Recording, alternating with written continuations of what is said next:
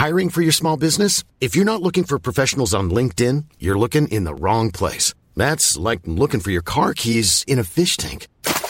LinkedIn helps you hire professionals you can't find anywhere else, even those who aren't actively searching for a new job but might be open to the perfect role. In a given month, over 70% of LinkedIn users don't even visit other leading job sites. So start looking in the right place. With LinkedIn, you can hire professionals like a professional. Post your free job on linkedin.com/people today. It was Friday, the 17th of October 1997, and Tim Brasher called Balmain football manager Keith Barnes with a proposition. After contract drama stretching the entire season, and with Balmain already signing Shannon Nevin to replace Brasher at fullback for 1998, Brasher was offering a revised deal to keep him at the only club he had known. Barnes was unmoved, and the Tim Brasher era at the Tigers was over. This is part 1 of It's My Game, the 37th chapter in the Rugby League Digest in-depth investigation of the Super League War.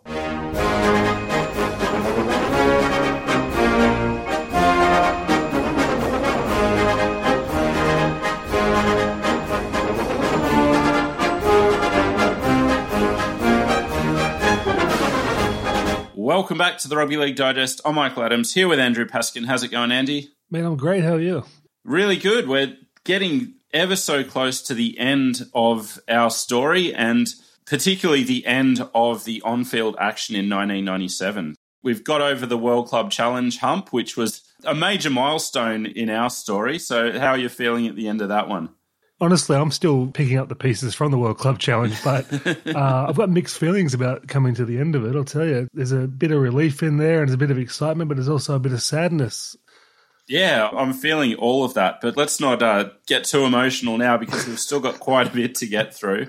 I thought I should let everyone know what you're in for with this chapter. So this is our ARL season recap. We're not going as deep into the weeds as we did with the Super League season recap, just because Super League was a once-in-a-lifetime kind of thing, whereas this is effectively just another season. And also, I think you would quit on the spot if I handed you another 5-part million-word dossier like I did with the Well, honestly, Super League. after reading your dossier, it was that funny. I wanted more words, to be honest. But yeah, I'm looking forward to what we've got over the next 3 episodes.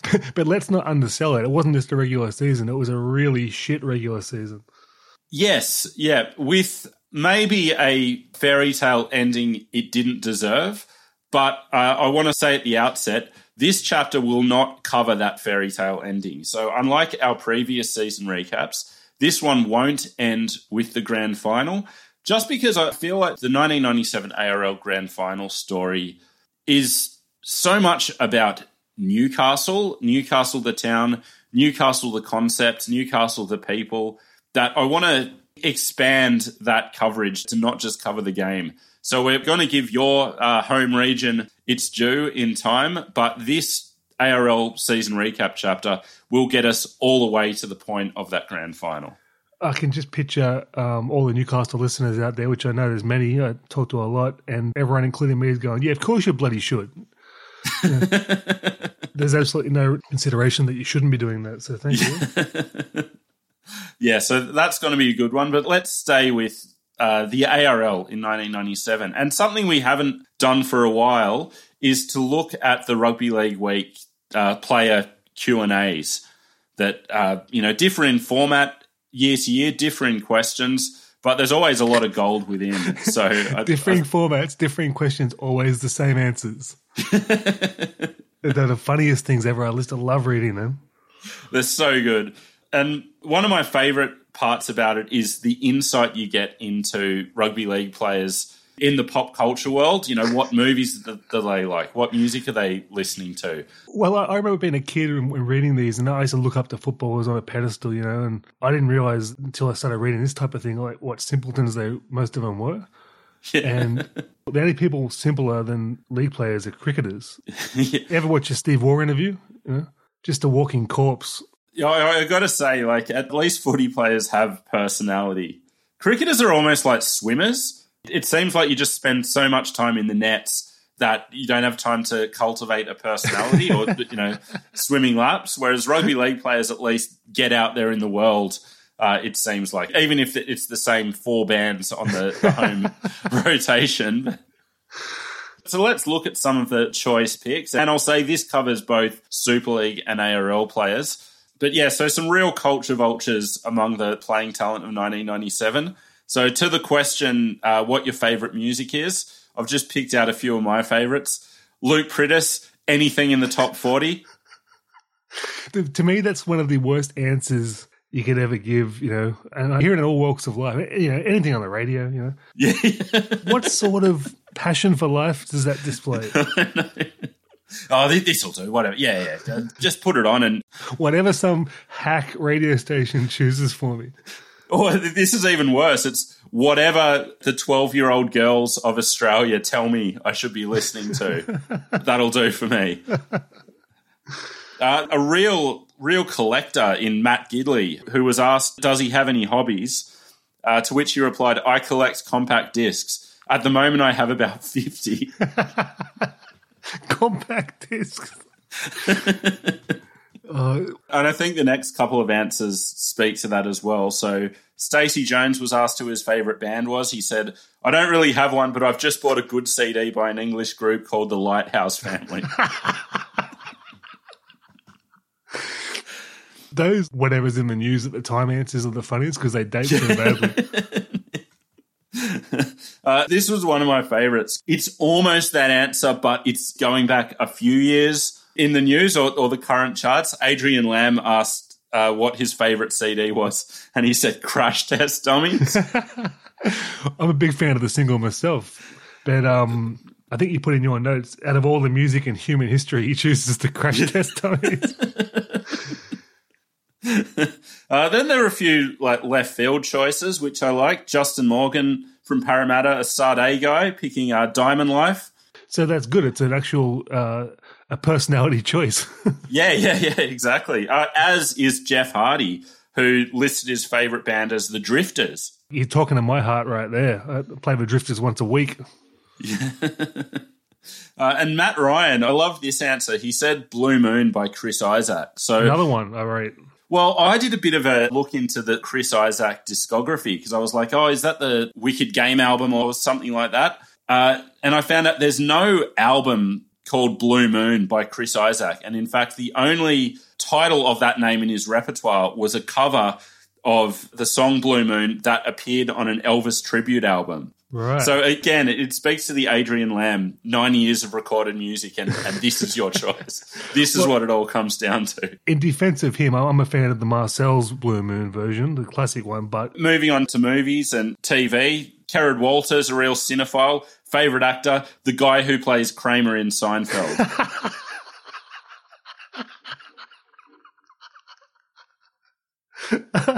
I can imagine the Walters boys sitting 3 abreast on a 2-seater couch just cracking up at Seinfeld. The guy who plays him as well, yeah. Yeah. I remember in my old Rugby League Week days, they all said either, and you've got it in here a few times, Braveheart, but another big one of the era was something about Mary. Which one of the million reasons that the loss of Rugby League Week is still felt so keenly is that I would love to get my finger on the pulse of what the players of today are saying. Is it like just Marvel movies or, I don't know, John Wick or whatever? Like, what is the cliche movie of choice today? Well, there's so much choice now. I think most of them, the younger ones are just on TikTok like the rest of the generation, just crack scrolling. What annoyed me about this year's Rugby League Week Q&A is that there was no consistency to the questions asked. So, like, a great question, great classic question, 5 guests at a dinner party, name them, go. And it would have been a really good chance to survey that over the course of a season, but they only asked the question 7 times. I know. But already in that 7, you're getting a sense of where players are at. So 5 out of the 7 included Michael Jordan. 2 out of the 7 included the Queen, which I thought was interesting. Weird. Paul Green decided he'd bring Nicola Charles from Neighbours. I'm with you, Paul. Well, given her current trajectory, I don't know if you've seen her anti-vax screeds on Twitter, but would have been some lively conversation. Piece of arse in a day, though. Then there's some family values, like people bringing along fiancés, their mum and dad. Reggie Crestbrook at the Cowboys, I love this. He was going to pick his mum, his best friend, and his fiancée, plus Alan Border and Mal Meninga. God, there are two blokes I wouldn't want there. Can you imagine AB just sitting at the end of the table, just hating everything about being at that table? Let's move on from the Rugby League Week player Q&A and talk about some of the issues at the time. And one of the big ones was drugs. There was a growing sense that drugs were becoming a problem in the game, and an accurate sense, as events over the next couple of years would show. This was perhaps warned in the Rugby League Week players poll, where 59% of polled players thought that players were using steroids or performance-enhancing drugs. That was up from 51% the year before. Was this pre-Rodney Howe? It was just pre-Rodney Howe. Yeah, so I think there was a growing sense that people are getting away with it. You could see a lot of big guys coming around and that sort of thing, and it was just getting out of control at that point. Yeah, and I think for most of the 90s, there'd been these rumours swirling where certain teams would come back from the off-season like looking bigger. I think Artie Beetson's book, he didn't name the team, but he mentioned a grand final winner in the 90s having that same thing, coming back for that season looking a lot bigger suspiciously. So I think there was a growing sense that something was going on. And it was also, like, more broadly beyond rugby league, it was a evolutionary kind of time in performance-enhancing drugs. So in a Ian Head's Rugby League Week article, he interviewed a bodybuilding expert who said that anabolic steroids are now almost redundant. And I think you've joked about it in the past, that the term anabolic steroids, like, it's kind of so far like left behind now. Yeah. And this is a real pivot point where the Ben Johnson type steroids were kind of falling away, and the new, the growth hormones were coming into vogue, which were a lot harder to detect and was the way the culture was going in terms of performance-enhancing drugs. So some tests were starting to come out. So there were 3 positive steroid tests, a masking test, and, some recreational tests as well. So it was becoming more and more of a talking point in the game. Early 1997, you had an actual positive test and a ban, which this one has just so completely fallen off the radar. It just never got talked about throughout this bloke's career, but Clinton Schifosky, who at the time was a young Crushers player, just starting out in his career. This is the thing, man. This thing that always annoys me about the hypocrisy of all this bullshit. I mean, you won't catch me saying a bad word against Clinton Schifosky, club legend at Canberra, and a legend of the game, really. And he's a young guy, made a mistake and paid the price and what have you. So that's all well and good. But then he's lauded as a hero when some other guy, Rodney Howe, for example, is a pariah to this day, and everyone kicks him while he's down. And then these other guys, Mad Dog's made $100 million off freaking protein powder. Yeah. And it's all laughed out of the memory bank. I totally get where you're coming from in terms of hypocrisy and why some players wear it, some players don't. And I'm not saying this is across the board, but I really think in rugby league culture, so much comes down to putting your hand up. Yeah, definitely. And from the start, that's what Schifosky did. In an interview, he talked about how remorseful he was, and he said he actually came home and his dad noticed, this sudden growth and acne on his back. And Schifosky said, straight away he asked me if I had anything to tell him. I knew the charade was over. And from that point, went off the stanelazole and waited for a test. That duly came through. He was found positive. Under the rules at the time, it was a first offence, so there was going to be no repercussions, and the club wasn't even going to be told that he had tested positive, just that someone at the club had tested positive. That's madness. But, yeah, and things changed as a result of this. What sort of rule is that? What sort of deterrent is that? If you get caught, nothing will happen and no one will know about it. Yeah. And so he went to the club and put his hand up, came out in the media and was frank about it.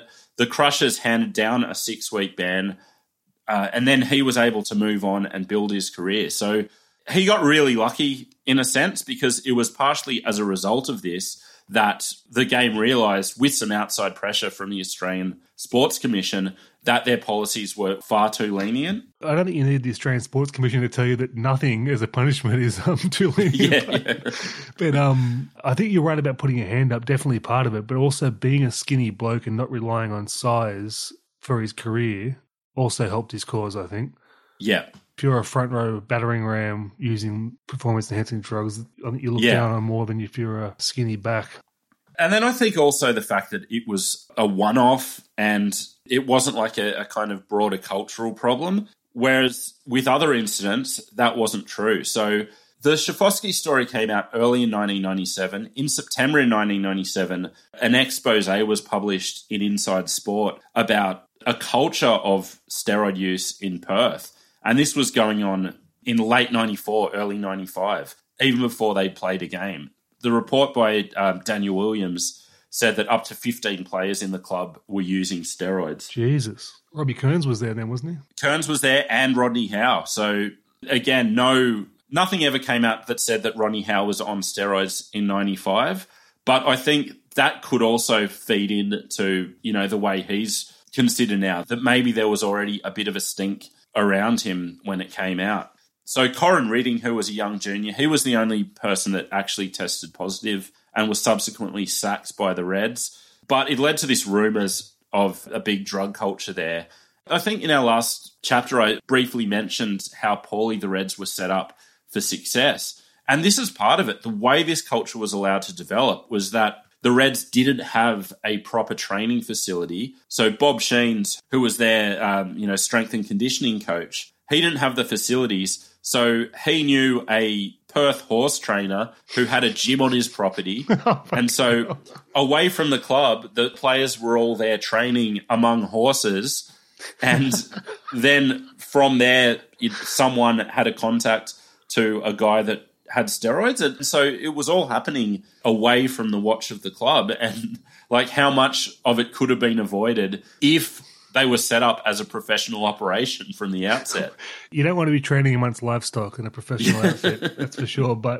And also horse trainers aren't known for their aren't known to be averse to a performance enhancing supplement. So as a result of all this, the Australian Rugby League changed their policies. So at that stage, it was a second positive test that gave you 22 matches and a third gave you 2 to 5 years. From then on, it became that a first thing was 2 years and then a second offence was a life ban. And then the other part of it was recreational drugs, which there was a bigger debate as to whether they should be tested at all and whether the penalties for recreational drugs were out of step with what was going on with performance-enhancing drugs. So there was one incident, these were unnamed players, where a player who had tested positive to an anabolic steroid played 3 State of Origin games for Queensland that year, but a player in the Queensland domestic competition got suspended for 6 matches after testing positive to cannabis. Yeah, I think the Blazer culture was still not going to be leaning on cannabis for a few more years. Yeah, well, I'll read Ken Arthur's statement, which is Blazer culture in excelsis. As far as I'm concerned, marijuana is a threshold drug. My own knowledge and belief is that it has the potential to introduce users into the environment of harder drugs. I'll always believe that it's true that drugs such as marijuana are not performance-enhancing drugs, but they are potentially performance-detracting. And surely that has to be of concern for clubs paying footballers vast amounts of money. I think there's 2 things there. Firstly, the gateway drug kind of thing. It seems like this wild moral stance that has no place in the policy of a professional organisation. You're dealing with grown adults and saying you can't take cannabis because it's a gateway drug. I don't think that is the place of the governing body of the game. I've got sympathy for Argo there. I agree with him on the gateway drug stance, but I don't know whether it's the place of the organisation. Like you said, they are adults and they do celebrate them sculling booze by the barrel. Yeah. And then the second thing is the performance detracting thing. To me, that makes a lot of sense that clubs are paying lots of money for these players. They want them to be doing the right thing.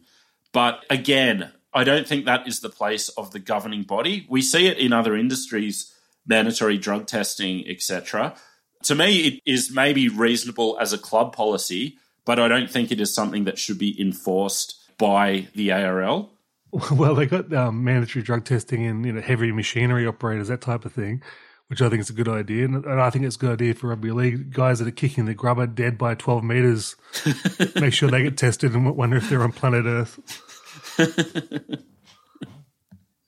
With everything that was about to erupt over drugs in 1998 and 1999, it's just a very interesting point in time. Yeah, it's hard to take pokey money and booze money and fag money for how many years and then go, mate, I don't want you mulling up. Yeah.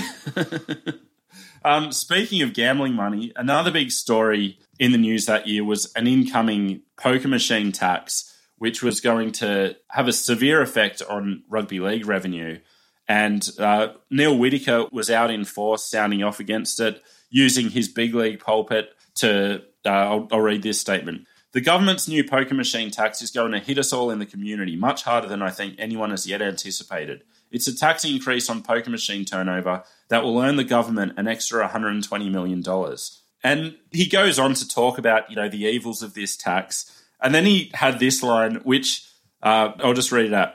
And the simple fact of life is that if the government is to get that extra money, somebody else has to be deprived. And when I first read that, I was like, oh, that's so, rare to hear a rugby league administrator actually mention the impact of gambling on the community. And then I was like, oh, no, wait, the people that are going to be deprived are leagues clubs. That's what he's out in force against. Animals out there. Then goes on to talk about all the deprivation in the community that will result from this tax. South Sydney, last year the juniors donated $750,000 to the Children's Hospital. Harbour Diggers gave $1 million to Manly Hospital, and now they won't be able to do all this benevolence in the community. Well, that's very nice of them that they took $40 million from the community to donate $750, but and of course, what does it all mean? It means that football club grants will have to be curtailed. So Dennis Muddle at East said, we're just not going to be able to give the same amount of money to the football club, which, again, I will never get past it. You're a rugby leagues club. Your reason for existing is that football club. Open a casino. How many times do we have to say it? Maybe a more rugby league controversy that year was the Commonwealth Bank Cup, which this ended up being the last year that competition, which was the schoolboy rugby league competition. Can we just say what a great part of the childhood that was? Oh, I loved it so much. My school, Christian Brothers Lewisham, we made the final a couple of times. I'd always look forward to, there'd be a game that would play at maybe about 7 a.m. It was quite early on a Saturday morning. And I'd always look to see who it was between. Occasionally, we'd get a television game, and it was just such a, as you said, just a really special part of childhood. The funny thing, as I said, this was the last year of the Commonwealth Bank Cup for reasons that we're about to get into. But when I started doing the research, I was like, oh, the Commonwealth Bank Cup ending, that just really killed, the vibe of schoolboy football. It was just never the same after that. And then I realized, oh, no, I was about to leave school. And subsequently, my interest in schoolboy football was done. So I'm sure, school kids of today, maybe they don't have the same TV coverage, which is a shame. But the reason for the ending of this sponsorship was an all-in brawl between Camp Hill State School and Clairvaux MacKillop, two Brisbane schools. There was a brawl that ended up seeing 22 players fronting the judiciary, 2 players getting 1 year suspensions, and a really ugly look for a Commonwealth Bank Cup game. My position on these brawls is always the same. They blame the schools, they blame the clubs, and then what are you going to do about it? It's like, what can you do about it? If you've got idiots there whose whole reason for existence is someone saying, what are you looking at? And them having to stand up and look hard in front of their other idiot mates, you can't reason with those people. You can't stop it ahead of time. All you can do is hand down massive punishments, which they did. So I don't see why everyone gets blamed for these people's actions. Now that my son's playing junior football, I'll always see these edicts coming down from the district. Any swearing on field is going to be penalised, and there's this constant effort to crack down on various things. So I do think there is an impetus to be a bit more proactive, and there had been similar brawls, one earlier that season, and several in the seasons preceding it. So I get where you're coming from, but I also think it's something that needs to be enforced beforehand. Schools that makes sense. Making sure they're feeding the message to the players that, your rugby league career at this school is over if there are any incidents like this. I see your point there, yeah. But then it led to questions as to, was it the influence of senior rugby league that was causing these incidents? Neil Whittaker said, "What disappoints me most were claims that youngsters involved were imitating their heroes at the top. That sort of thing simply isn't going on at the elite level and hasn't for many years." Which, okay, I don't remember many 22-man all-in brawls in rugby league, but I saw so many fights and so many incidents that are still part of rugby league folklore today. So it's a bit rich to say that it's just not a part of the game anymore. Yeah. And it's on the promos for Origin every year. So. Yeah. And the principal of Camp Hill, a very self-serving point, but a fair point all the same. He said, "I object in the strongest possible terms to the blatant double standards evidenced in the treatment of this incident. To so decry it on one hand and then to promote the game of rugby league using catch cries of when two tribes go to war, or to show footage which only relates to violent collisions and aggressive posturing is, in my view, hypocrisy at its worst." Nice bit of us covering there from Principal Principal Camp Hill. And from the Commonwealth Bank's perspective, they said that they had issued previous warnings. So there was an incident in 1993, and at that point, Commonwealth Bank said, this has got to stop or we're not going to be supporting this competition. After the 1997 incident, that's what they duly did. They withdrew their $250,000 sponsorship, and the bank's spokesperson said, "The bank's actions will hopefully play a role in communicating to Australia's youth that such behaviour is no longer acceptable to the wider community." I do wonder how much of it was the Commonwealth Bank looking for it out. Yeah, but I mean, it's a big bank. I don't think that was a lot of money to them either, so they probably would have kept it going until it fizzled out. But yeah, rugby league can lose a sponsorship like no other sport. Yeah, which Neil Whittaker was furious about. He said, "They've reacted in a very disappointing way in the middle of a contract. It's an incredible reaction. Everyone is being penalised now." He goes on, I love this statement. "We'll continue to provide 9,000 schoolboys a year with the opportunity to compete at an elite level, regardless of this decision. We believe keeping 9,000 children a year in sport is a much more productive way of exposing individuals to the principles and disciplines that build men, rather than simply taking one's bat and walking home." I mean, blaming them so that they don't want to be associated with violent thuggery. And also equating the responsibility of the Commonwealth Bank to the same level as the responsibility of the Australian Rugby League. As if taking your bat and walking home was an option for the Australian Rugby League with your junior rugby league competitions. Well, I mean, we've spoken about him before and spoken about him in fairly glowing terms, haven't we, Neil Whittaker? Yeah. That he had a decent run, he was a decent administrator and all the rest of it. I mean, these are like the words of an imbecile. Yeah, he doesn't come across well in this chapter. And I think it's so much of it is just he's got that one-page column in at the front of the big league every week, which all year, and we spoke about it in our PR section a few chapters back, that so much of that column is used up for agenda pushing, whatever the most pressing agenda is that week, whether it's something to do with making Super League look bad or whether it's trying to save a sponsorship or get a new sponsorship, that's what he used that column for. But Neil Whittaker wasn't alone in some embarrassing statements. Ray Kershaw in The Telegraph was outraged at the decision for the Commonwealth Bank to withdraw the sponsorship. He wrote, "The Commonwealth Bank says it's embarrassed by the sight of Australian youth fighting on the football field. And on the eve of Anzac Day too. Thank God the Commonwealth Bank wasn't recruiting for World War I."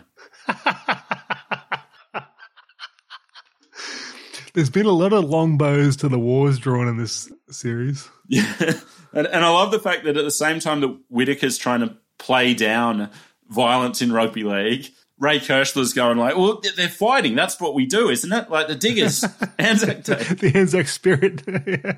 All in brawl with the schoolboys. And I love this. Ray Kershaw goes on. Where will it all end? Will Coca-Cola withdraw funding of the AFL competition if these racial slurs continue? It's like, yes, Ray, that's exactly what sponsors will do. And I can't remember whether we were still in the Citibank era in 1997, but I'm sure the Bears' major sponsor would have been having second thoughts after some of the Bears' off-field exploits throughout 1997. The most famous, of course, took place at the SCG on New Year's Day in 1997. Do you remember this incident? Cup of piss? Yeah. Well, the answer is yes, I do remember it. Well, because I just have this clear image of Jason Taylor on TV, hand behind his back, being escorted away from his seat. And someone get back to me if this is a false memory, but I remember it not like as news coverage, but during the actual coverage of the cricket and watching it, seeing this guy going, oh, that bloke looks like Jason Taylor, but not at the time thinking that it could possibly be Jason Taylor getting kicked out of the SCG covered in beer. Well, let me ask you a question. Have you ever seen anyone in the subsequent years that looked like Jason Taylor? Fair point. The answer is no. So the incident started with a group of Bears celebrating the birth of Gary Larson's son, which how else do you do that but head to the SCG and I'll just read this. This is some of the allegations. Allegations were made of a player putting his feet in tomato sauce and then onto a spectator's back, another player urinating in a cup and throwing it in the air during the Mexican wave, and a third player making obscene comments to a woman. This was the culture of rugby league blokes in that era before the nationwide disgust. This whole anti-social aspect to it. There's G-ups, right, that are fun with the boys or whatever, push them into the bushes, no one gets hurt. But this harm the public anti-social behaviour, crazy. Yeah. And so it was one member of the public in particular who copped it. Dallas Gardner was his name, and his comment about the incident was, "The night became a real nightmare. They're animals, to put it plainly. I copped a hit over the back of the head, my bag was covered in urine, and my shirt was ruined. Fucking hell. They told me I was a cretin and that I didn't deserve to live on this earth."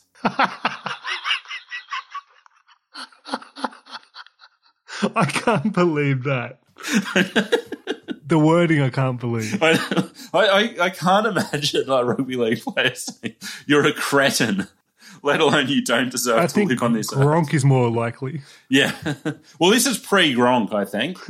Well, I think the equivalent of Drongo. You're a Drongo, mate. You don't deserve to live. Not surprisingly, Gardner's feelings about rugby league were changed after this. He said, "It's turned me off the ARL, put it that way." How was the cricket, Dallas? Well, bag's covered in piss. So all I knew of the incident at the time was Jason Taylor covered in beer getting kicked out of the game. And so he became the public face of it. He was shown on national TV. As it turned out, it wasn't his first offence at the cricket. The prior fixture, the previous year, he was also taken away by police from his seat. During that incident, he was allowed to come back after speaking to them, but he'd also had prior incidents away from cricket. So there were incidents. How did he talk his way back in? It was piss, mate. It was just a MIDI. Yeah.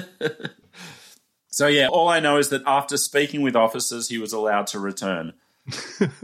He had a couple of incidents on a plane, being a bit too rowdy. After the 1996 semi-final series, when St George beat Norths, the next day he was at a pub and tackled a bloke wearing a St George jumper. Barry Pitt-esque. But of this incident, Taylor thinks that he got a bad cop. His explanation was, "As the crowd got more and more rowdy, I stood up on my chair and all the crowd in the vicinity started cheering me. Not because I was doing anything stupid, but because they knew me. In the middle of it all, a guy a few rows back threw a beer at me, and it went all over my shirt. Because there was a commotion, the guards came down, and because they'd been there before, they said I had to go. I said I wasn't going because I had done nothing wrong. Then the bigger fella grabbed me by the wrist and bent it back. I wasn't going to fight him, so I went. I had beer on my shirt, and it looked like I'd been spilling beer on myself all day. but it only got there 10 seconds before that when that bloke threw it at me. So a victim of circumstance was Taylor's assessment. Well, let's get him and Dallas Gardner onto the witness stand, and we'll get both versions. Yeah. But as I mentioned, Taylor was the scapegoat, but by no means the biggest problem. So North Sydney launched an investigation, and one player in particular came under scrutiny, and it wasn't Jason Taylor. So Dallas Gardner, the member of the public, he was considering taking out a civil suit against prop Josh Stewart. And of the scapegoating of Taylor, Dallas Gardner said, "I can't believe they haven't named names. Why should Jason Taylor have to take all the flack? I'm not going to drop off. I'm going to take civil action against Josh Stewart. I've seen my lawyers and we're pursuing assault charges. He was wiping his shoes in sauce and rubbing it all over my back. And he also got me in a sort of headlock. They should rip up his contract." I mean, think about that. Go to the cricket to cheer on the Aussies, oi, oi, oi, and Josh Stewart's got you in a headlock. But before we find ourselves the subject of legal action from Josh Stewart, I want to stress that he was not the alleged urinator. So that was made clear in the article. But of the urination, Dallas Gardner was adamant that it took place. He said, "Can you tell me then how I left the ground with my clothes reeking of urine? At least 2 players were flopping into cups. I saw one and a mate of mine saw another one. I left the ground reeking of urine and my bag was covered in it too." Well, without being there with the having the evidence in front of me, I'm going to say I believe Dallas Gardner when it comes to league players of the year in urine. Well, thankfully it wasn't left up to you. As I said, North Sydney launched an investigation that was led by a former police detective named John Chow Hayes. I just love that he was, nicknamed after a Sydney gangster, and that had to be reported that, Chow Hayes is on the case. His investigation didn't extend to interviewing Dallas Gardner, which Gardner was outraged about. He was fuming he wasn't talked to about the incident, and he said, "They didn't even apologise. The club didn't take me seriously. After I talked to Bob Saunders a few times, he told me it was wearing a bit thin." His explanation was that he didn't want to put pressure on the bloke. It wasn't the Chow Hayes, was it? So Hayes' findings were that, there was 18 of them there celebrating the birth of Gary Larson's son. 9 of them were Norths players, but this is part of the report. They were attending the game as private citizens. So, it's all sweet. The club can't be blamed for this. And the club found some evidence of wrongdoing and some $5,000 fines were issued, but that was basically the end of it. Neil Whittaker said he was satisfied with the investigation and it was considered case closed. So after the Hayes report was submitted, Bob Saunders, the boss of the Bears, was asked for a comment and he said, "You're wasting your breath. I'm not discussing cricket, but I'll talk about football." So that was the end of that scandal, but it wasn't the end of off-field trouble for the Bears in 1997. A lot of incidents, which this one, regardless of the specifics, this is not a sentence you want to see a month after the SCG debacle. So this was reported from Steve Mascott in the Sydney Morning Herald. North Sydney players have escaped punishment following accusations of abusive behaviour towards elderly bowlers during a car park confrontation last week.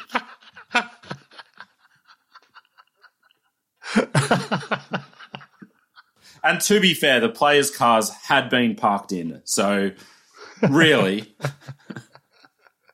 the elderly bowlers refused to back down. They wouldn't change their account of the altercation, but it didn't go much further than that. Later in the year, Darren Fritz was dropped from all grades after a fight at a local pub, which, in his agent Sam Ayoub's words, Fritz had a bit of a difference of opinion with a bloke at the pub. In his defence, look at him. Yeah. I mean, if you're willing to take on Darren Fritz, then you've probably got some bigger issues. Yep. There was another minor incident with Mark Soden and Gary Larson having a standoff about the pricing of a cab, which, again, blame could go either way with Sydney cabbies of the 1990s.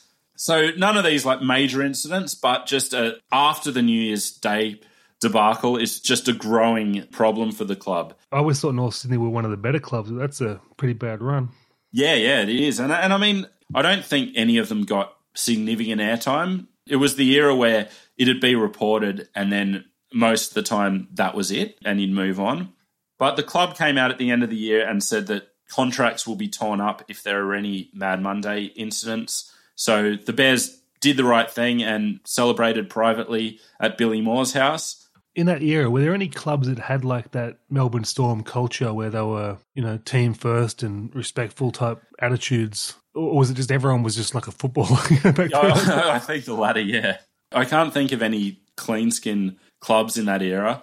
You just had certain clubs that had the protection of their journalists and their community, like the Newcastle Knights, and certain clubs that didn't.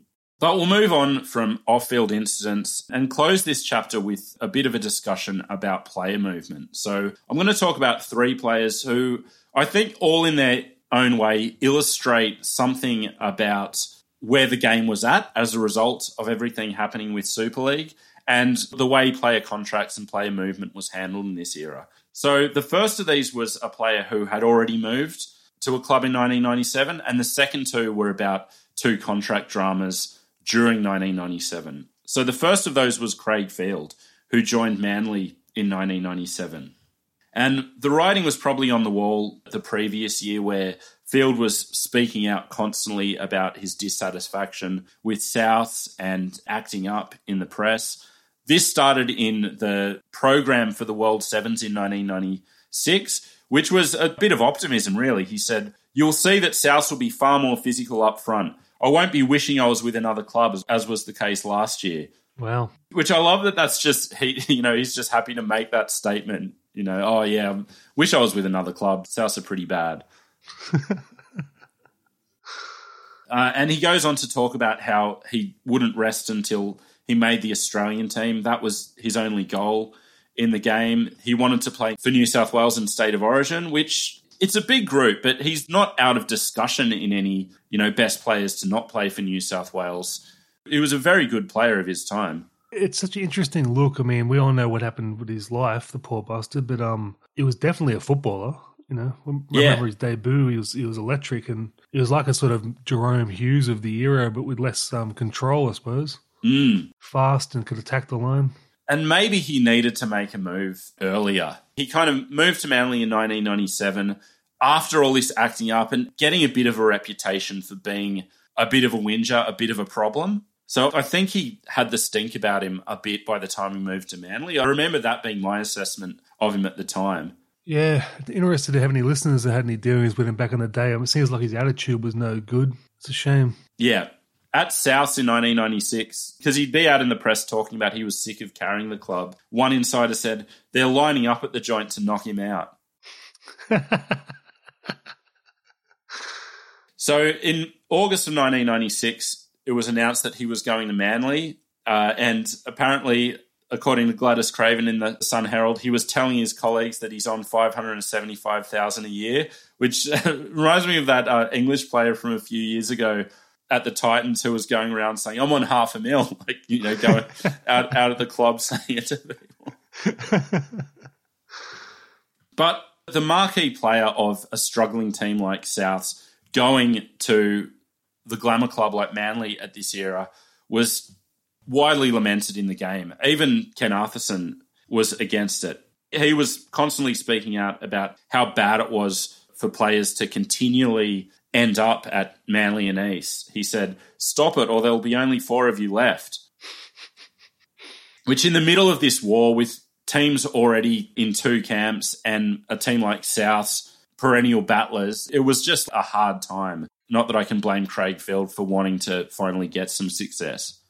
So his role there was to take over from Cliff Lyons, and he was pretty straightforward about that. He said, "Cliff Lyons is 35, and to his credit, he's a great player. But I'm 24 and at my peak. So if I can't keep him out of my spot, well, that's my problem." And it turned out to be his problem because he was largely unable to do that. He started the year there at halfback with Jeff Tuvey playing 5'8", but spent a lot of the second half of the season coming off the bench. And it's a real incredible testament to Cliff Lyons, how crucial he was to that team and how unwilling he was to make way. I was going to say, Craig didn't realise that at Cliff Lyons 35, he's a Craig Field 17. Yeah.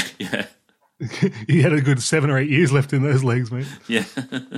So it left Souths in a bad position, but they were putting all their stock in the future with a young player by the name of Willie Peters. Craig Coleman, who was the reserve grade coach at Souths, said of Willie, "Kids like Willie come along once in a blue moon. He can be the next Sterling."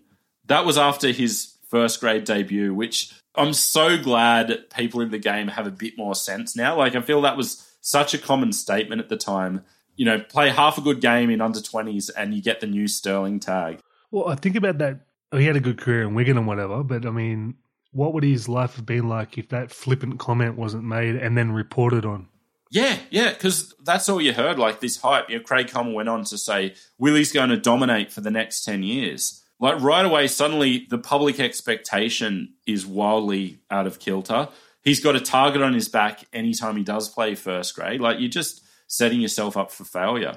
Well, think about rugby league players' mentality. So he might have just been under the radar and he could just drift along and then see a gap and go through it. Now he's got every person in the defensive line looking to smash him. There's no gap. Yeah, exactly. And that was basically the story of Craig Field. Moved on to Manly, and maybe that didn't turn out the way that he expected, but that was where he was at.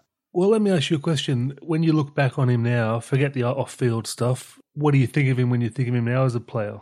I think it's a really unfair way of looking at it, but it just comes back to that winner kind of vibe for me, and he just doesn't scream winner. I think maybe you're right about that. I don't know, just his whole demeanour, I just didn't really like. It just had this unearned arrogance, I'd put it. Like, as I said, I thought he was a very good player, but he didn't really prove it, and there was maybe some consistency issues as well. So, well, that sort of comes in a lot of sports with that naturally gifted player that probably doesn't work as hard as they could or something like that. And he had that great start when he debuted and had the confidence based off that. I think maybe you're right about that. I remember him as being a pretty good player, though. Yeah, and how much of my perception comes down to the fact that he left Souths chasing glory and that didn't really work out for him. Like, would I have viewed him in a higher regard if he'd stayed with Souths and he'd been that, good player in a battling club? Like, would that have changed my perception of him? I don't know, but I think definitely going to Manly in that era was not a move of endearment. Yeah, exactly. So I think a lot of my perception is coloured by that fact. Well, he got his comeuppance going to the Tigers, didn't he? Yeah. So. But another player who was at a struggling club and thinking about his future in the game was Paul McGregor, who had done it all, played for New South Wales and Australia. Great player. I loved Mary so much as a player. And, me too. And I hope everyone remembers how good he was. I think he's become a bit of a joke figure in rugby league thanks to his coaching career, but just super player. Well, that's the thing. Why be a head coach when all it does is hurt your legacy, really? Yeah. The guy was a gun, class player. There's no one going to go, oh, geez, Mary couldn't play. Yeah, totally. So he wanted to be recognised as such. And so he got a big offer from the Panthers that he was considering taking up. He had a $400,000 offer from the Steelers, and he told the Steelers that he was going to test his value and see what else he could get. His statement was, "I'll admit that a change in clubs wouldn't be a bad thing at this stage of my career, but nothing's settled. I would have left some time ago if it wasn't for Bob Millward. Penrith have weighed in with an offer, but so have a few other clubs. They'd be a good club to play for because I know Ryan Girdle very well, and John Cross has got a deal there as well." It's very Mary for me to just be like, oh yeah, Girds is there, John Cross too, yeah, that'd be all right. It's not like this, I'm a great player and I need to, be playing grand finals and get a big deal. It's just like, what vibe would suit me? Could I see it working at a different club? But winning was important to him too, and he said that he really wanted to win a competition, whether it was at Illawarra, Penrith or elsewhere. But he said money's not everything, it's winning and playing with a good bunch of guys. Been a bit harsh on Illawarra. I mean, they weren't that bad at the time. And it was a time where, if you were thinking about the future, they had Barrett coming through, Sean Timmins, like they had this great crop of juniors emerging that, you could see doing something. And of course, they went on, they made the finals that year. So yeah, Illawarra wasn't the worst place to be at that time. So money was a factor, and he was open about that he was going to see what he could get. He came out and said, "I'm in no hurry to work a deal. I've got until March to make a decision. Why would I hurry into it? I have a guarantee from the ARL. I might just sit back and watch what happens with the competition. If the two sides come together, I'll be in a good position. It makes good business sense to sit back and watch what happens." So very astute thinking from Mary. So that was in mid-September 1997. I haven't heard you use that sentence before, mate. Yeah, and you wouldn't have heard it in the family group chat between the years 2014 and 2020. I'll tell you that much. We have to get this this transcript for the State Library, I think. Call it the disintegration of man. But regardless of Mary's astuteness and the reasonableness of seeing what you're worth and making a decision based on that, Illawarra fans were not happy. Predictable cries about being greedy and disloyal started to come out. I've never understood that philosophy of a small-town club loving a guy and then as soon as he wants to get paid for his services, turning on him. Well, I put it in my notes a bit later, and I want to put it to you that Mary's crime in the eyes of the Illawarra public may have been thinking he's good. That might be the charge, but I think that definitely is the charge, but I think he is good. Yeah. Because it's a phrase I was so familiar with growing up as well, which I just took at face value. It wasn't until, you mentioned it that I realized how ludicrous it was that you could be charged with thinking you're good. So thinking you're a piece of shit, that's fine. Well, there's also what they really want you to do is pretend you're not good publicly, but know you're good internally. Yeah, that's what they want from you. Yeah. So Mary said, "They've been on my back asking questions like, is one player worth that much? It's really starting to annoy me, and I wish they'd get off my back."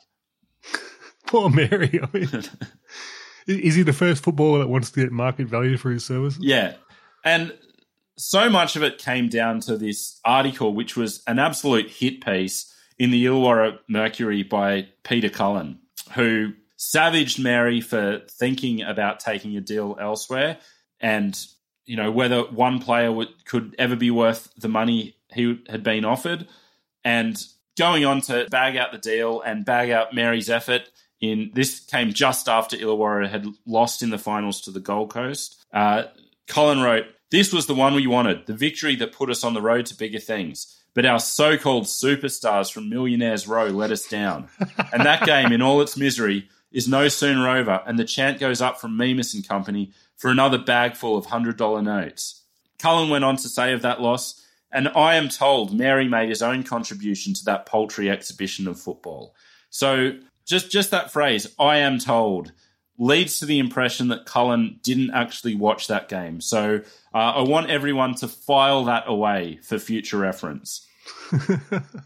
But beyond that game, Cullen goes on to talk about all that Illawarra had done for Mary and how could you be so greedy, saying, "According to the last census statistics, the annual average income for people of working age in the Wollongong area is $13,295. So McGregor on 400,000 would earn more in an 80-minute game of football than your average Joe earns a year, and he still wants more."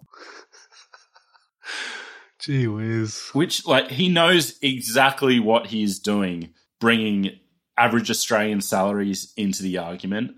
Then he goes on to say, "I'd imagine the 12% unemployed down here would not be insulted by 400,000 a year, or the pensioners at Dapto, and all the other struggling souls. I bet the 800 miners who lost their jobs wouldn't mind lining up for it." Which, I'm sure they would line up for it. Could they put Rod Wishart over for 15 tries a year like Mary did? Could they bring 5,000 extra spectators a week? Yeah.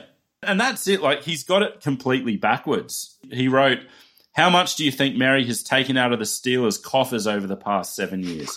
The answer is millions. Sponsorships and other income generated by his high-profile status have kept the cash flowing into the McGregor bank accounts. What is his high-profile status due to? Is it the fact that he wears an Illawarra Steelers jersey, or is it the fact that he was a gun player recognised as such that went on to play for New South Wales and Australia. And dominate for the Blues. Yeah.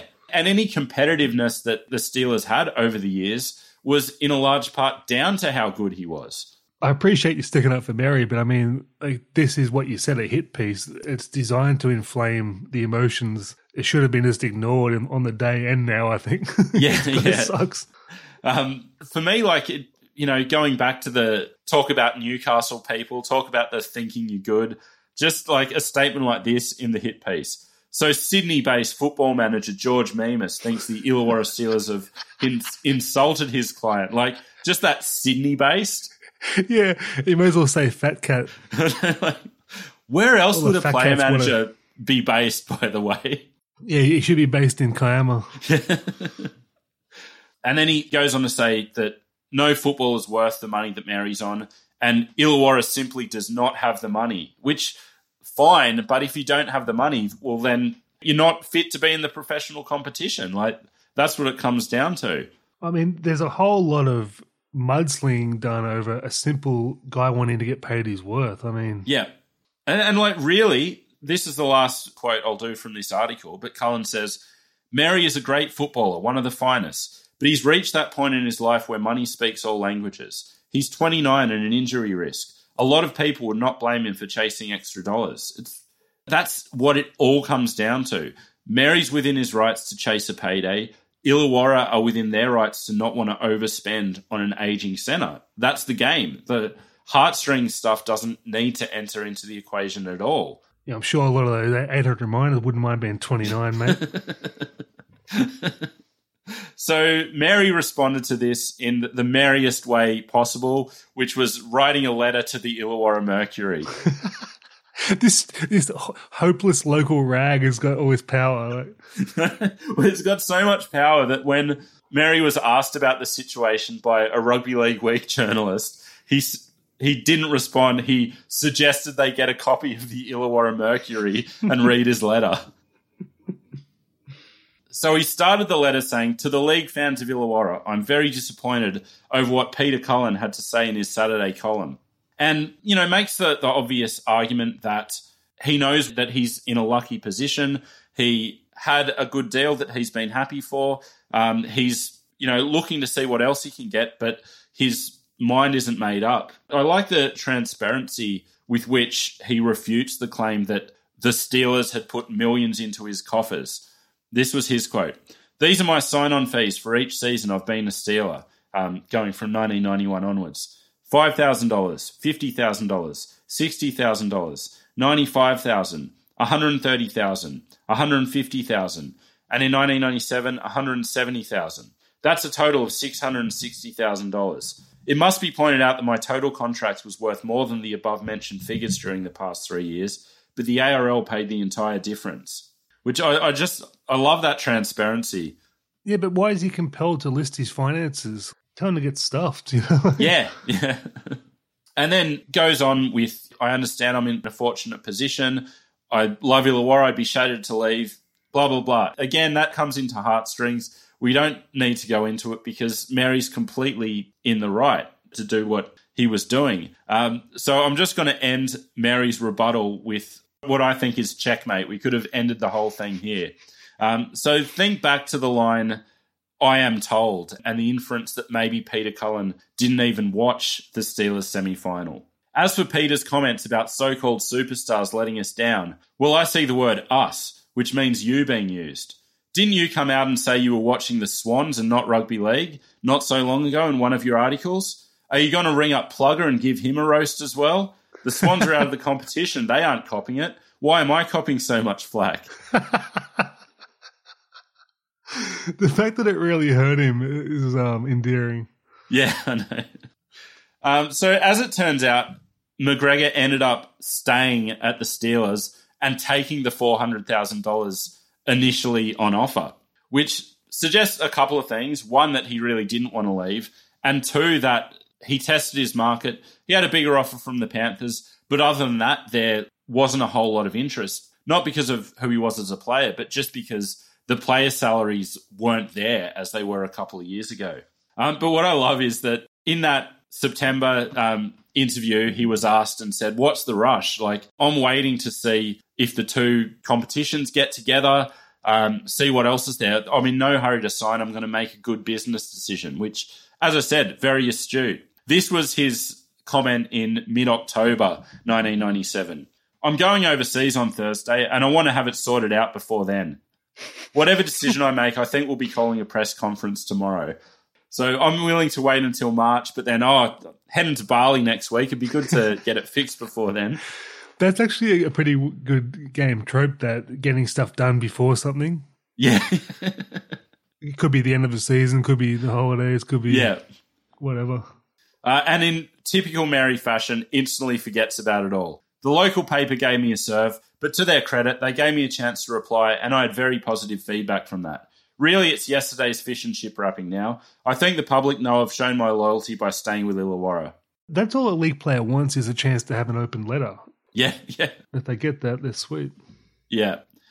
So very happy for Mary that he got to stay at Illawarra and then had a great couple of years after the merger too. So it was a shame he never got that premiership, but I can't spend any more time thinking about that. So we'll move on to a player who was in many ways in the same position as Mary, but that went a very different way. And that is Tim Brasher, who was asking for a big payday. So he was looking for, a $4 or $5 million deal over 5 seasons. And he put that to the Tigers. Danny Munkett, the Tigers' assessment was that they were a fair bit under, is all he'd say. Pretty hefty for the era. And Brasher's thing, it all seems to come down to a sense that he was ripped off because of the way you'll go back to our Blitzkrieg era. Brasher was there with Brad Fittler as one of the very first ARL signings, to which they decamped to Drummoyne to party it up afterwards. So temporary celebration about the huge windfall they'd received. But in the aftermath, Brasher became increasingly bitter, seeing players get all these better deals than he got. So this was Brasher's statement. During the ARL Super League battle, if you want to call me a bad guy, I got ripped off. I was sold short. All the rest of the guys got guarantees, per-year payments. I got a one-off payment. I got jammed that way, so people can't call me a bad guy. I've been ripped off before. I was unhappy when I found out what the other guys were getting, but there's nothing I can do about it. This is what I never understand. Why do they blame the clubs for their inability or their management's inability to negotiate? Yeah. And again, it comes down to the not having the manager there to negotiate, which... It still works to this day. If you find out that your market value is high, you can put on a frown and play badly for a few weeks and they'll bump you up. Yeah. You signed the deal. But then there is maybe not a responsibility of the club, but the club having an obligation to treat the players right if they want to retain them. So ever since that deal was signed, Wayne Beavis, his manager, had been trying to get an increase from Balmain and they just wouldn't move on it. They weren't flush with cash, but if you want to keep your big players, you do have to be movable in some way. It's one thing to say you've signed a player for life when you do a 5-year contract when he's 22, but when he turns 27, he's probably going to have another contract in him. And if you want him to actually be there for life... Well, I've come down to the realization now that the only person saying contract for life really in the world is Phil Rothfield. Yeah. If a guy is 27 and signs a 2-year deal and he says he's a Bulldog for life, it's going to be a Phil Rothfield article. But predictably, once the media caught wind of what Brasher was asking for, the stories all came out about greed and, players asking for sympathy. Like Peter Fitzsimon says, a week on, people are still talking about Tim Brasher's quotes in the Sun Herald about getting jammed and being sold short. True. Getting a cheque equal to some 10 times the average national wage was simply not enough for the Balmain fullback. Again, with this average national wage, as if football players are getting paid that from age 20 to retirement age, especially an ex-player and someone who, holds this position as being like a reasonable person that Fitzsimons portrays himself as, to go on with this bullshit about player payments being inflated and out of step with society. He wasn't known as a limousine liberal at that point. Yeah. Sherlock went on with the same line in the Rugby League Week, saying, "I'm told on good authority that many $30,000 a year workers with mortgages were absolutely furious when they learned of how badly Tim had been treated. Some even offered to send in money, and I'm told the pre-bookings for Tim's testimonial functions have been little short of sensational." It's really hack, but then he goes on to make a good point, which is, "Cop a tip, will you guys? Put a sock in it. Do you really think in the current circumstances the fans that are left want to read about how hard done by you are?" Which, that's what it comes down to for me. It's about being smart about it. Definitely. And knowing how it's going to read in the press. And I don't even know if the public are that outraged about it. I think they probably do have a bit more sense about it. But anything you say is going to get picked up and be fodder for these kind of hit pieces. But it's funny that like a quarter century later, this kind of attitude about entitlement of players, it still remains among the public. And it seems to be about rugby league in particular. Like you never hear people like bagging out how much cricketers get paid or, you know, golfers on the PGA Tour. If these people knew about the future back then when they were complaining about what we're going to be getting these days, they would be displeased. But so the contract dispute played out over the course of the year. The Tigers were basically immovable. Danny Monk came out and said, "We won't be altering our offer to Tim, at least not at this stage." They then gave Brasher permission to test his value on the market. Predictably, he was linked instantly to Manly and the Roosters. It's hard to blame the Tigers because they had a very definite 30-year plan for failure that they wanted to get kicked off. So, but the thing is, and what Brasher subsequently found out, is that they were right, that the market value wasn't there. And in fact, what the Tigers were offering Brasher turned out to be overs because there was a very limited window that players could get the type of money that Brasher was after, and it had slammed shut. So it sucks for Tim Brasher, and fair enough, he feels ripped off, but his manager should have come out and had a conversation with him and said, "Look, it sucks for you, Tim, but there's not much we can do about it at the moment. There's no club willing to pay what you're after. If you want to stay at Balmain, that's probably about the best offer you're going to get." And from his words, it seems Brasher did want to stay at Balmain. He said, "I'd like to stay at Balmain if I can. The club has been my whole life and my heart is with the Tigers. It's where I got my start and I'd dearly love to finish my football with the Tigers." So this kept going over the course of the season. And as it turns out, it was a pretty bad time for Brasher to be, trying to grab this like elite player money because there were already questions about his form going forward. So in 1997, he still had the Rugby League Week Players Poll title, so he was the top fullback with 40% of the vote, but that was down from 72% in 1996. I really didn't remember him being that high up at that point. Somehow it's a blank in my head. I knew he was a great player, but I thought he was sort of off the boil by then, but he definitely wasn't by the look of it. Well, in my notes, I felt that maybe that acclaim was a bit like a mixture of coasting on reputation combined with a downturn in some of the likely successes. So in 1995, Brett Mullins polled 78% of the fullback vote. He quickly fell off. Matt Sears, he was still at his height in terms of Matt Sears' career, but 1997 was probably the last time he could be argued as being one of the top two or three fullbacks in the game. And then you had the next generation, Darren Lockyer, David Peachey. The players and the public were probably not yet fully caught up to how good they were and how good they were becoming. And then also with the split competition, half the game isn't really paying attention to what they're doing anyway. So I think he was a very good player still. But, by 1998, which was his last appearances for Australia, he'd been pushed to the wing. He managed to keep playing Origin until the end of the 2000 series, but by the start of the NRL era, you could probably say that his best days were behind him, and 1997 probably is that tipping point between being an elite player and being a player who was past his best. He always managed to produce in the rep teams, which always helped his rep. Yeah, and it's funny, I had a conversation with mates not a week ago where we were talking about Brasher's place in the game and fullbacks more generally. And since 1990, I'd say Billy Slater and James Tedesco are probably the only two fullbacks I'd say you would definitely have ahead of Brasher. I mean, like, Mini? Lockyer I'd put as a 5'8", so I'm discounting him. But really, there's good players in that mix, but Brasher is still right up there.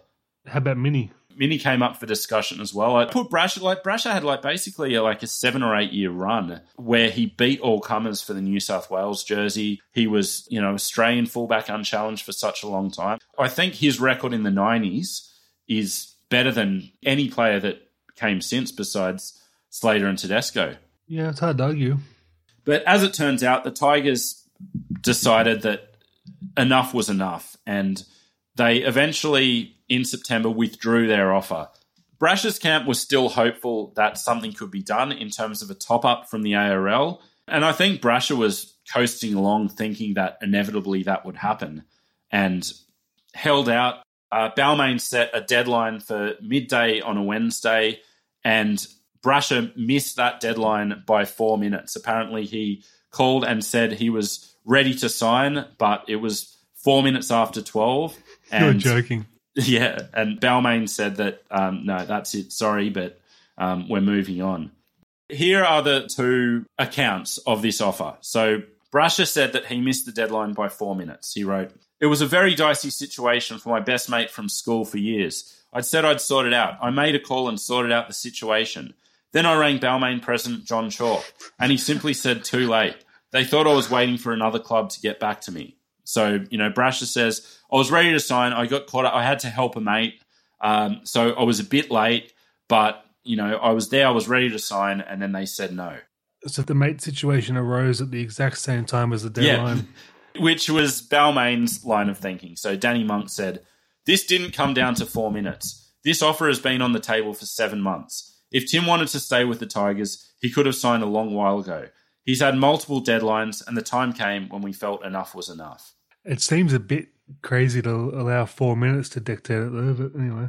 Which I think speaks of Balmain saying, we've tried everything, you don't want to be here, so we're pulling the offer. I think that happened, and Brasher started to panic and think, oh shit, I've been bluffing, I've been trying everything, but really what it comes down to is I want to stay at Balmain, and, scrambling to make that happen. What a calamity. Yeah. So he called it the worst day of his professional career, said, "When they told me it was all off, I was just so devastated. I broke down a couple of times when I talked to certain people. I had to hang up on Keith Barnes because I just couldn't talk anymore. I just went out and belted the daylights out of a golf ball to try to forget about the worst day in my footballing life, but it didn't work. I've had so many sleepless nights over this whole mess, and it's not over yet." Should have just signed the deal then, mate. Yeah, I know. And then he said, "If Balmain had come to me 4 minutes late, I'd have forgiven them. I just think a few people there were peeved that I got an extension of the original deadline." It's like Balmain came to you 9 months in advance. But who was he playing brinkmanship against? If you said there was no market there, yeah, what was he doing in this last period? I don't know why Wayne Beavis wasn't, a stronger advocate for, what Brasher really wanted. If Beavis believed that Brasher wanted to stay at Balmain, he should have said, "Oh, look, I think your best bet is to sign." So I feel there's either more to it than that, or Wayne Beavis wasn't doing his job properly. And with his reputation in the game, I think it's more the former. As it turns out, the Tigers gave up and went on to sign Shannon Nevin for 1998, getting him for half the price as Brasher. It doesn't seem as if they told Brasher in advance, because Brasher was confronted by a journalist about it and said that he had to let it sink in. He said, "I'll have to think about it," which, makes you think that he wasn't aware that that decision had been made. Mm. Even after Nevin was signed, Brasher came back to Keith Barnes with another offer and said he was willing to sign a new deal, a revised deal, but the Tigers said that it was over. Keith Barnes said, "Tim put a figure to us, but we couldn't meet it at this stage. I assume this was his last offer to us." I've got to actually respect him for having some backbone for once as a football club. Yeah. And Tim Brasher's options were really limited by the fact that the game still wasn't back together, and he was unable to, at that point, negotiate with Super League clubs. So he could either wait to see if the competitions would come together, or do his best with an ARL club. Which again, like when there was all this talk about Brasher going to Melbourne maybe and these other offers, it's just like, just wait. And maybe you end up at Melbourne and you get the premiership you so richly deserved. Maybe you get to play another semi-final match in your career. Yeah. For all the acclaim about Tim Brasher, 1990 was the last finals match he played. Which is a problem for your legacy, right? Yeah, totally. So as it turns out, Souths were there to pick up the slack and he got $450,000 a season from them, which is funny in itself because apparently outside of Balmain's original offer, no club was willing to spend more than $250,000 on Brasher.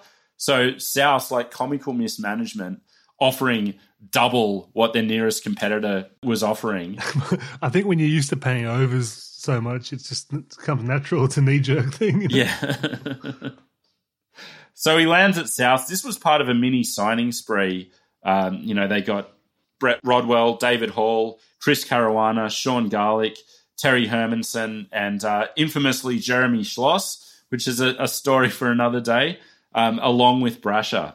But that signing spree could have been even bigger with John Hopewadi also rumoured to be going to South. Good Lord. They ended up having to pull their offer to Hopewadi because they'd been given a rescue package from South Juniors of $1.5 million, and their solicitors had anticipated that the stamp duty on that money would be $10. When it came down, the actual figure was $232,000. And Frank Cookson, football manager, said, that has cut us out of a player. Some poor forecasting there. The other interesting thing about this South's money is this is the year that South's historian Tom Brock died. We've played the Tom Brock lecture on our podcast feed. I'm a member of the Tom Brock committee. So that all started with a bequest from Tom Brock that is ongoing to this day. So there's a scholarship. So there's, research about rugby league. There's the annual lecture. The legend. It's an ongoing bequest that initial investment has created. South were given some money by the Brock estate as well, which it's pretty likely was squandered almost instantly. So on one hand, you've got the Tom Brock bequest committee. On the other hand, you've got Tom Brock's money probably paying for Tim Brasher's signature or, maybe David Hall and Chris Caruana. It's just like, I don't know. I thought that was really cool to read. Well, out of interest, what business was he in to make his dough, Tom Brock? I don't know, to be honest, but, he was like kind of a single man and everything was to do with the club. So I think he lived pretty modestly and, had some money at the end of his life because of it. Wonderful legacy, though, isn't it? Yeah, amazing. So Brasher was coming for 1998, which was going to see, hopefully a boost to South's on-field fortunes. That was likely not to be seen by their 1997 coach, Ken Shine, who was coming to the end of his run with rumours all year that he was going to be out the door. In June, they went public with an advertisement of the coaching position in the Rugby League Week, and if Ken Shine wanted to be coach in 1998, he was going to have to reapply for the job, which that as a trope, like when has the coach that had to reapply ever had a chance of getting that job? Like you've got to just cut your losses and say we're moving on. It's so cowardly to do it like that, I think. It is. And then I'm also thinking about the interview process, 3 years of, poor on-field performance and losing the dressing room is one thing. But if you can successfully talk about how you work well with others in an interview, they're going to change their minds. Have you got any references? Well, I've got our last 3 years of mediocre performances. And one reference Shine couldn't count was that of reserve grade coach Craig Coleman, who a substantial amount of white-anting seemed to have been going on. There were rumours that Tugger had aspirations of getting the coaching job and was making life difficult for Ken Shine. Shine's comment on the statement was, Tugger Coleman is a South man, but he never supported me, and I knew it was because he was after my job. I mean, Is there a bigger rugby league man than Craig Coleman in the history of the game, firstly? No. Secondly, we always sit here bad-mouthing coaches all the time, but you're in a situation like this where a club legend is allegedly backbiting you. Like, what hope do you have? Yeah, I mean, the writing was on the wall. And I love Coleman's response to the allegations of white anting. He said, he's a fine one to talk. He gave Bob McCarthy plenty when Bob was coach. And really, it was just a bad position for Shine to be in because, for one thing, he didn't have control over the roster and first-grade selections, which I haven't looked into it, but I wonder if this was the last instance of a club having a selection panel as opposed to the coach having the final say, which it's just crazy that that concept lasted for so long. Can you imagine dealing with that? So the word was out for a new coach, Phil Economides, who we'll talk about in the next part of this chapter. He was a coach in demand because of all the success of Gold Coast that year.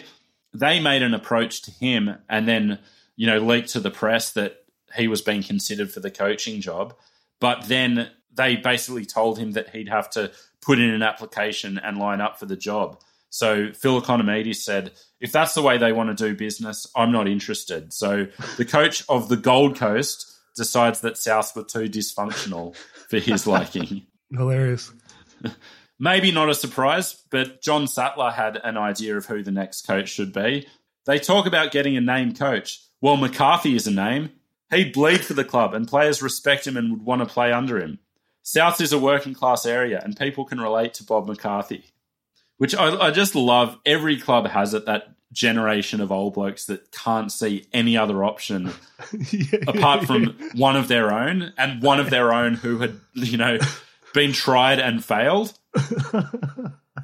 Those guys took loyalty to the nth degree, didn't they? Yeah, it really is rugby league and it's quite sweet, but also we're running a professional organisation here, fellas. So in the end, Steve Martin was to be the coach for 1998. 1997 finished terribly, so they finished second last, only won 4 games, finished the year on a 9-game losing streak. Interestingly, for all this big splurge in 1998, all these new players coming in, that netted them 1 extra win. But I should say as well, they had drastically improved by their last year in the competition before being kicked out, winning 10 games. But it was clear that Souths were on the nose and there were big questions about their future in the game. And in the players' poll that year, to the question which team should definitely be cut from United competition, 53 of the 100 polled players said Souths. So Souths were in a precarious position that the signing of Tim Brasher wasn't going to be enough to remedy. But you'll hear about more struggling clubs and more well-performing clubs in part 2 of this chapter, but this is where we're going to leave this episode. Plenty of hilarious stories in that one, mate. Yeah, and plenty more to come over the next 2 parts. So thank you for listening to this, and we will speak to you soon. Toodaloo.